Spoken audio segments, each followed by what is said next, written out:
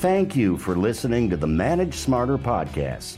Your hosts, C. Lee Smith and Audrey Strong, navigate new ways to hire, develop, and retain talent, helping your team soar to higher performance. This is the Manage Smarter podcast. I don't know if you guys know this, but this podcast is now on the C-Suite Radio Network, and we have the founder and CEO of that here. We're going to talk about that and secrets of the C-Suite. Welcome to the Manage Smarter podcast. I'm Audrey Strong of Sales Fuel. And I'm C. Lee Smith, the president and CEO of Sales Fuel. Good day, Audrey. Hi, and hello, Jeffrey Hazlett. How are you, sir? I am doing great. You guys sound great. No wonder you're on C-Suite Radio. You sound so damn good. That's awesome.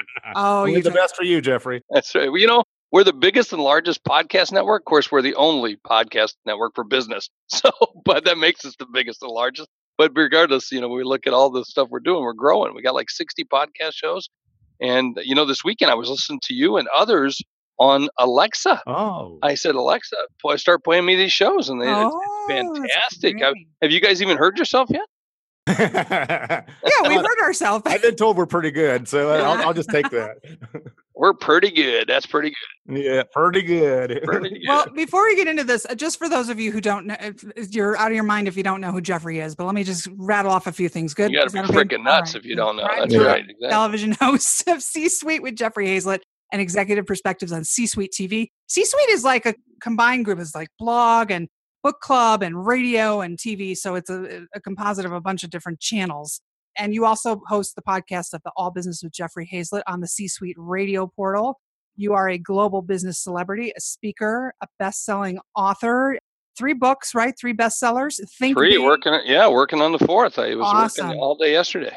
Yeah. Everybody go to Amazon and look these up. Think Big, Act Bigger, The Rewards of Being Relentless.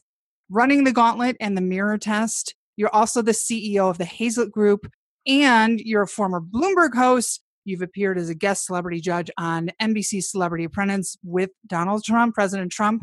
3 seasons with that. Yeah. And led the brand transformation and the turnaround at Kodak as chief marketing officer for a number of years. Amazing to have you. And an expert on bacon. I mean, really, I have to. Right. Well, and that's it right there. If you're bacon, you can stop right there. It's that mic drop right there. Boom. I wonder if there's a podcast on bacon. We need to check that out. Oh, you know, there's got to be. It's just bacon sizzling.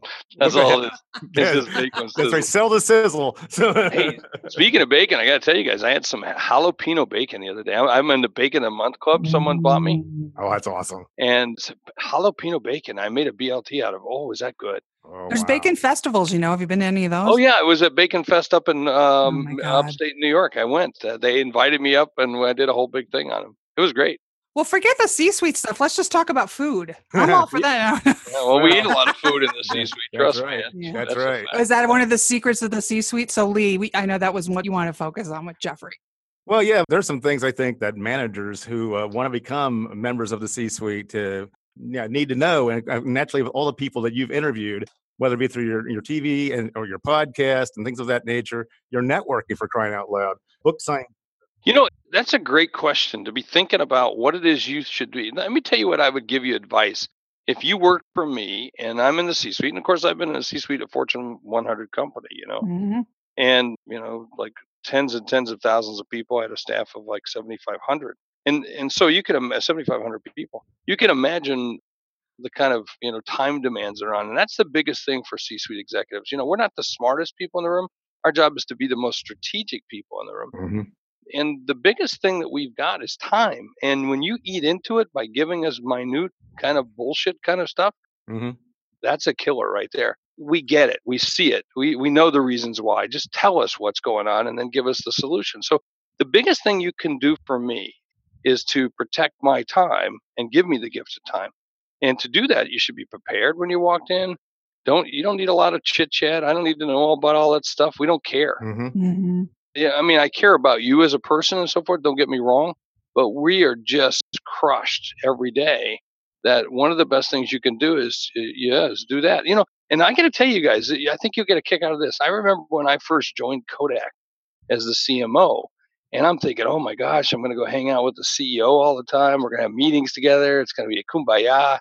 No, never happened. And what I learned was I maybe saw him or the rest of the executive team once or twice a month, maybe. Wow. Maybe. And guess what? We didn't email each other every day. You know what I mean? I maybe got 4 emails, and half of those were, hey, I'm going to see you for dinner, or, something like that, which means is I'm expected to do my job. Mm-hmm.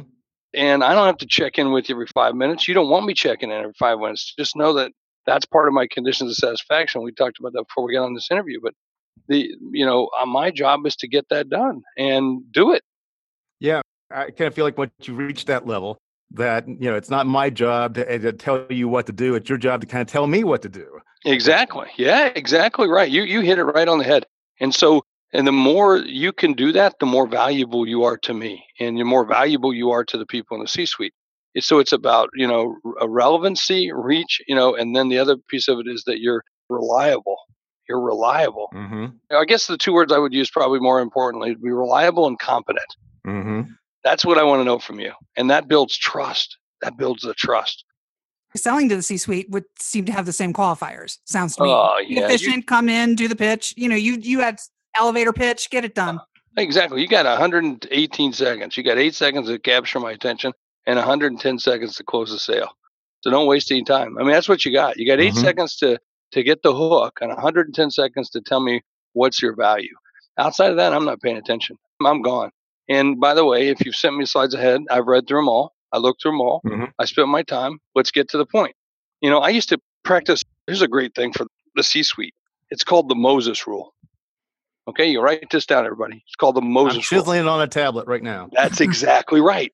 If Moses can do it in 2 PowerPoint slides of 5 bullet points each, okay? Yeah. And he had something a lot harder to sell, you can do the same thing. So I used to tell my team, when you're coming in and pitching a complex idea or you're pitching a new campaign, you got 2 slides. Nice. Bullet points each, no more than 7 words per line. That's it. That's all you got. And by the way, if you can't sell it in that short amount of time, you can't sell it. You don't understand it well enough. Exactly right. Or it's not a big enough problem or whatever. But, most people like to come in with these 48-page PowerPoint presentations and an hour long. And the logo, God. By the way, you mentioned, salespeople, they come in and they have the wrong logos. They haven't read through my annual report, or they come in and say stuff like these to come to me. Salespeople would come to me, sales teams to help you with your sales. I can save you thousands of dollars. Dude, shut the hell up. If that's all you can save me, you just cost me more than that. So tell me how you can save me millions of dollars. Now you got my attention because my budget's $17 billion. So now tell me how many millions you can save me. And then, by the way, after you tell me that, I'm going to ask you, what's your reliability in delivering that for me? Meaning, tell me your experience in this particular domain that would lead me to believe that you can deliver on what you just said. Yeah, give me the proof. Yeah, exactly. Yeah, there's that little issue called fulfillment. So that's an example of a good 8-second hook. Do you have any others that might be a good 8-second hooks that you've heard? Well, here's what I do. I have a company called Tallgrass, which is a public relations firm. And the slogan for the company is, if you want to run with the big dogs, you got to learn to piss in the tall grass. All right. That's so awesome. That's our opening line. But usually we just say, this is what we say. We only work with high growth companies. There you go. And then we shut up. Because then they either have to make a commitment to tell me they're not high growth or they're high growth. So if they ask me what's high growth company, well, you're not high growth. So if they have to ask me, I don't remember. But usually what they do is they spend the next 4 or 5 minutes telling me how great they are about high growth. And that tells me that's a buying sign for me. They're trying to sell you on why you should work with them. Exactly.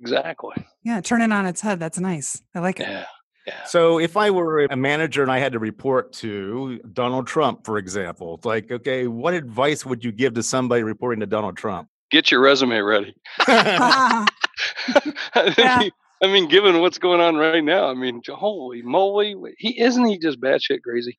But you said you liked creating tension in the relationship between the C-suite and some of the employees, and he does that. Yeah, but you don't have to be crazy in the process either, and I think we're very clear that here was somebody that probably wasn't as prepared as he could have been for the job, right? I mean, all due respect, he's a friend of mine. I like him a lot. I like certain aspects of what he does. I don't like certain other things he does, but that's like most people in your family, right? That's all right. So there's good and there's bad and there's ugly, right? And then there's Uncle Tommy. So, who's pull my finger. So in this particular case, what would I tell him? You have to garner his attention, and then you have to state it pretty quick, because he By the way, and with Trump, he doesn't read anything. So you're going to have to be very good at very verbal skills.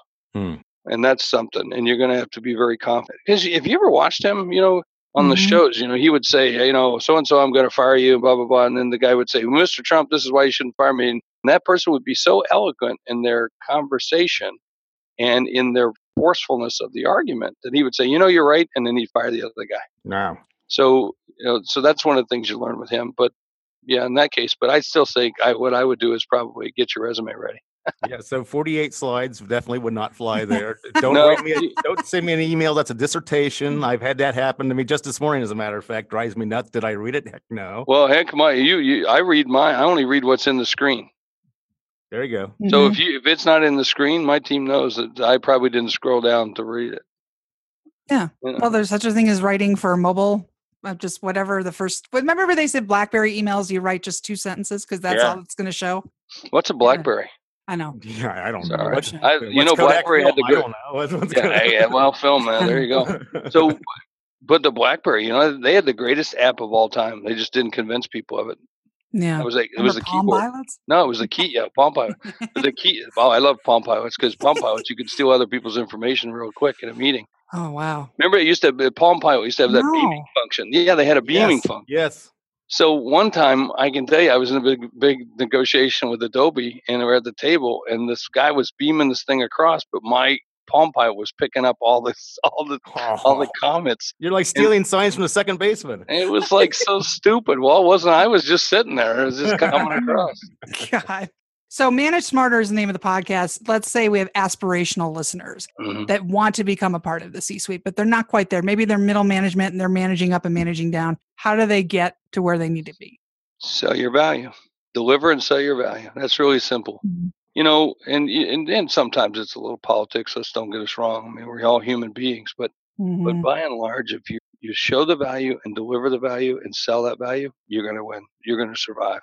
But with meaningful metrics. The metrics have to be meaningful to who you're. Well, but the value has to be tied to what we're driving for the company, right? Yeah. Or to our values of our values, right? So if it's not, if you're just chalking up things that don't mean anything, well, who the hell would do that? That's kind of stupid. Yep. But you can tell the superstars fairly quickly. You can see who has that and who doesn't. It's not tough to weed that stuff out inside operations. So. What are the top 3 qualities that you see that you go, that's that person? That person's a star. Oh, man. Usually mood is number 1. They got the right attitude, right mood. There you go. Because you got the worst mood. I don't care how good you are. It's a killer. It's a downer. So mood is a big thing. The other thing is I look for tenacity, or what I call relentless. When I wrote my last book, Think Big, Act Bigger, the rewards of being relentless. I look for people who get knocked down and get back up. Okay.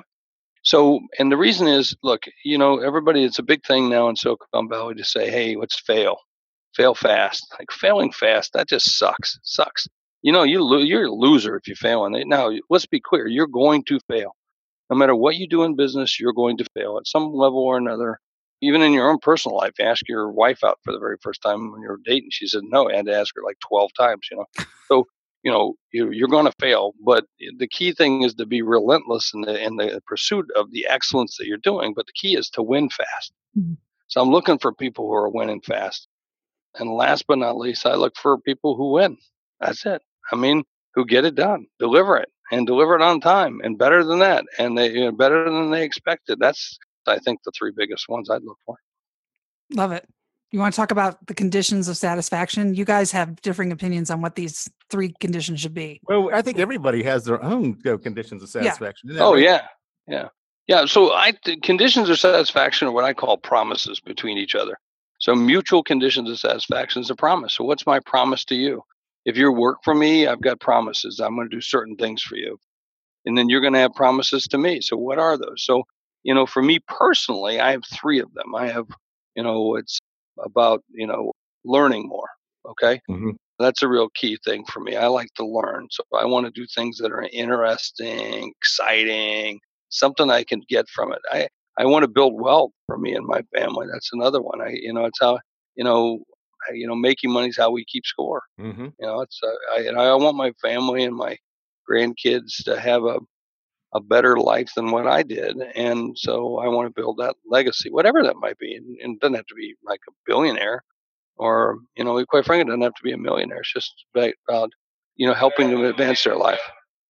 Oh, fantastic. Looks like we got a fire alarm here in South. Awesome. Oh, wow, that's fantastic. Well, that sounds like fun, which I think is your third condition of satisfaction, if I remember correctly. It is fun, yeah.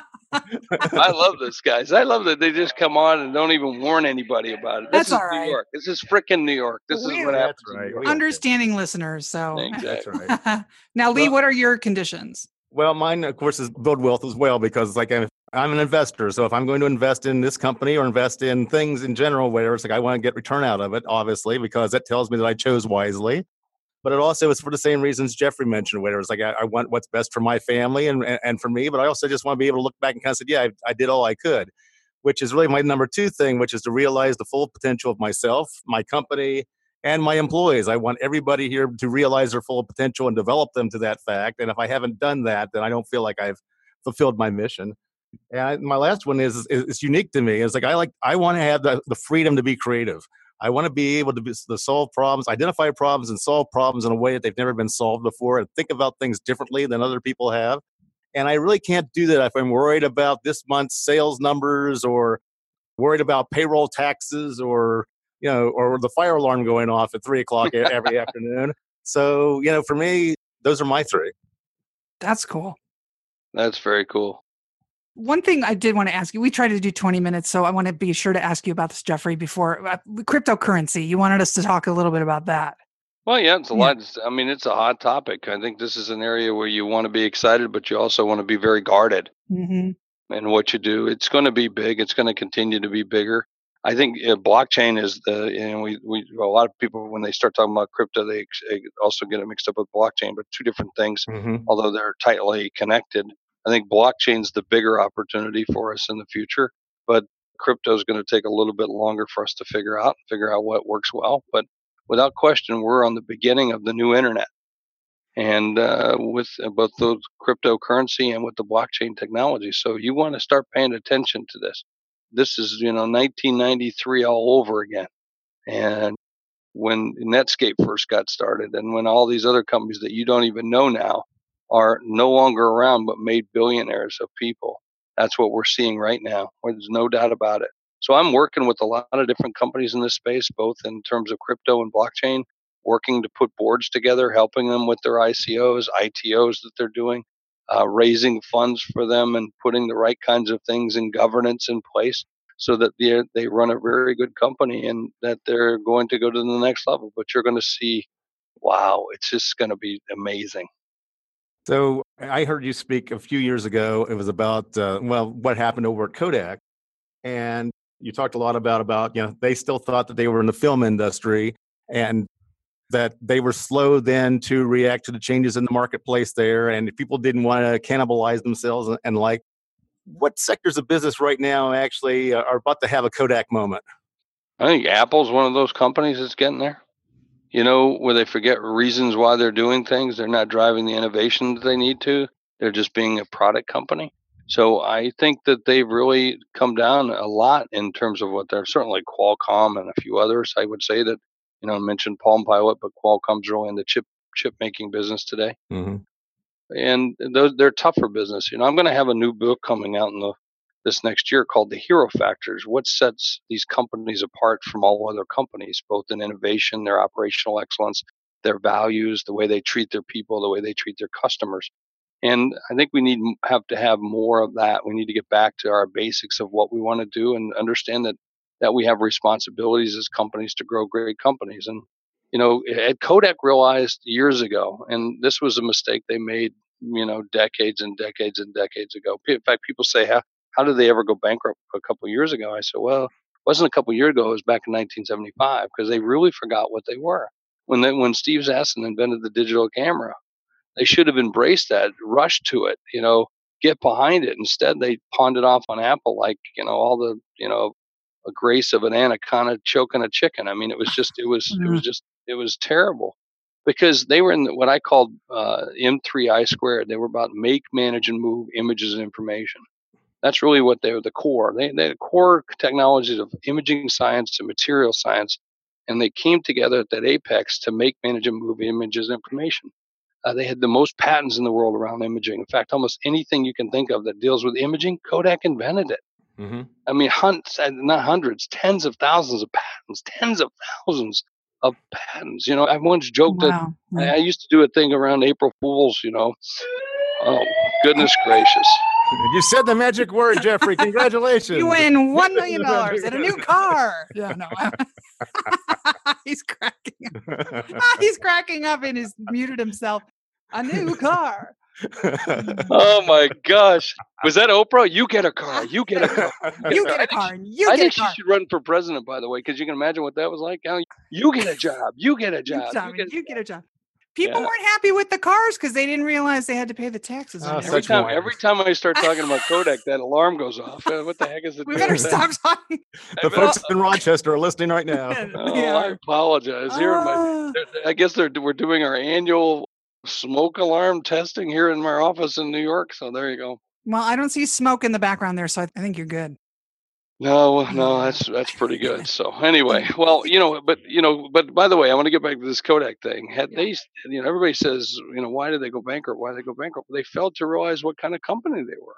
Mm-hmm. And I think that's real key. If they knew they were about make, manage, and move image and information, they would have known that was really the true business that they were in. And so they would have grasped that. They would have taken that. They would have run with it. Yeah.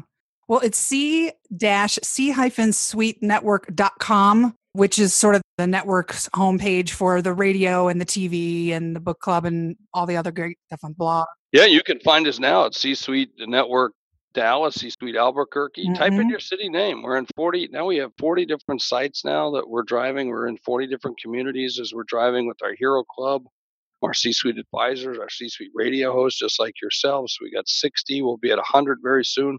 We're expanding it like crazy. We're looking for great talent, just like we have right here on this show. And then we have C-Suite TV, C-Suite Book Club. It's a real network, and you can tell. You just go to csuitenetwork.com and you can find everything there.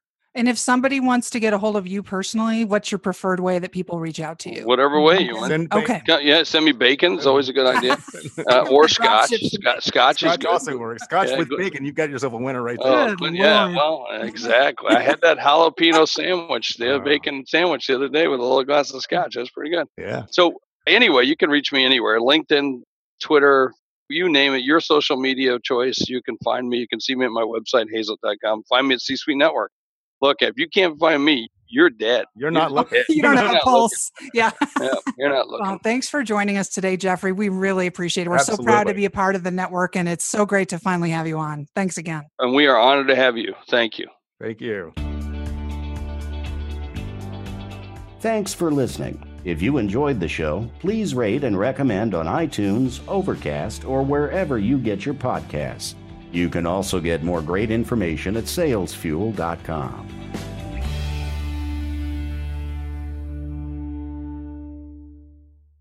This podcast is a part of the C-Suite Radio Network. For more top business podcasts, visit c-suiteradio.com.